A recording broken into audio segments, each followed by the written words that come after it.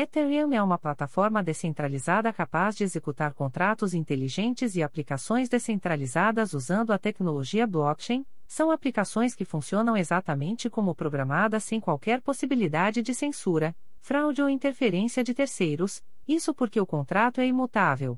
Ele possui uma máquina virtual descentralizada Turing Completude, a Ethereum Virtual Machine, EVM, que pode executar scripts usando uma rede internacional de nós públicos. O Ethereum foi fundado por Vitalik Buterin em janeiro de 2014, e formalmente apresentado para a comunidade na forma de um white paper. 2.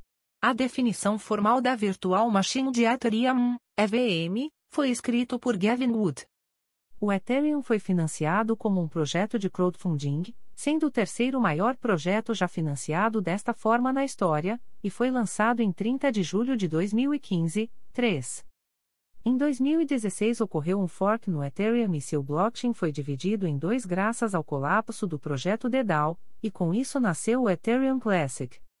O Ether é uma moeda digital utilizada dentro da plataforma do Ethereum para rodar os contratos inteligentes, serviços computacionais dentro da rede e para pagar taxas aos mineradores.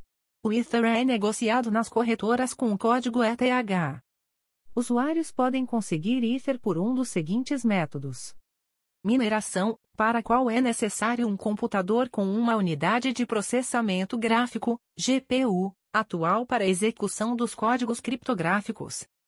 Recebimento de doações de outros usuários. Troca por ativos digitais, Bitcoin, Scash, Monero e etc.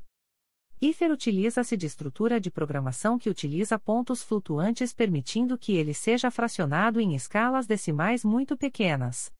Ether são divididos em unidades menores cujos nomes fazem referência a pessoas envolvidas com o desenvolvimento das tecnologias de criptografia, moedas digitais e contratos inteligentes, FINI, Zevabo, Wei.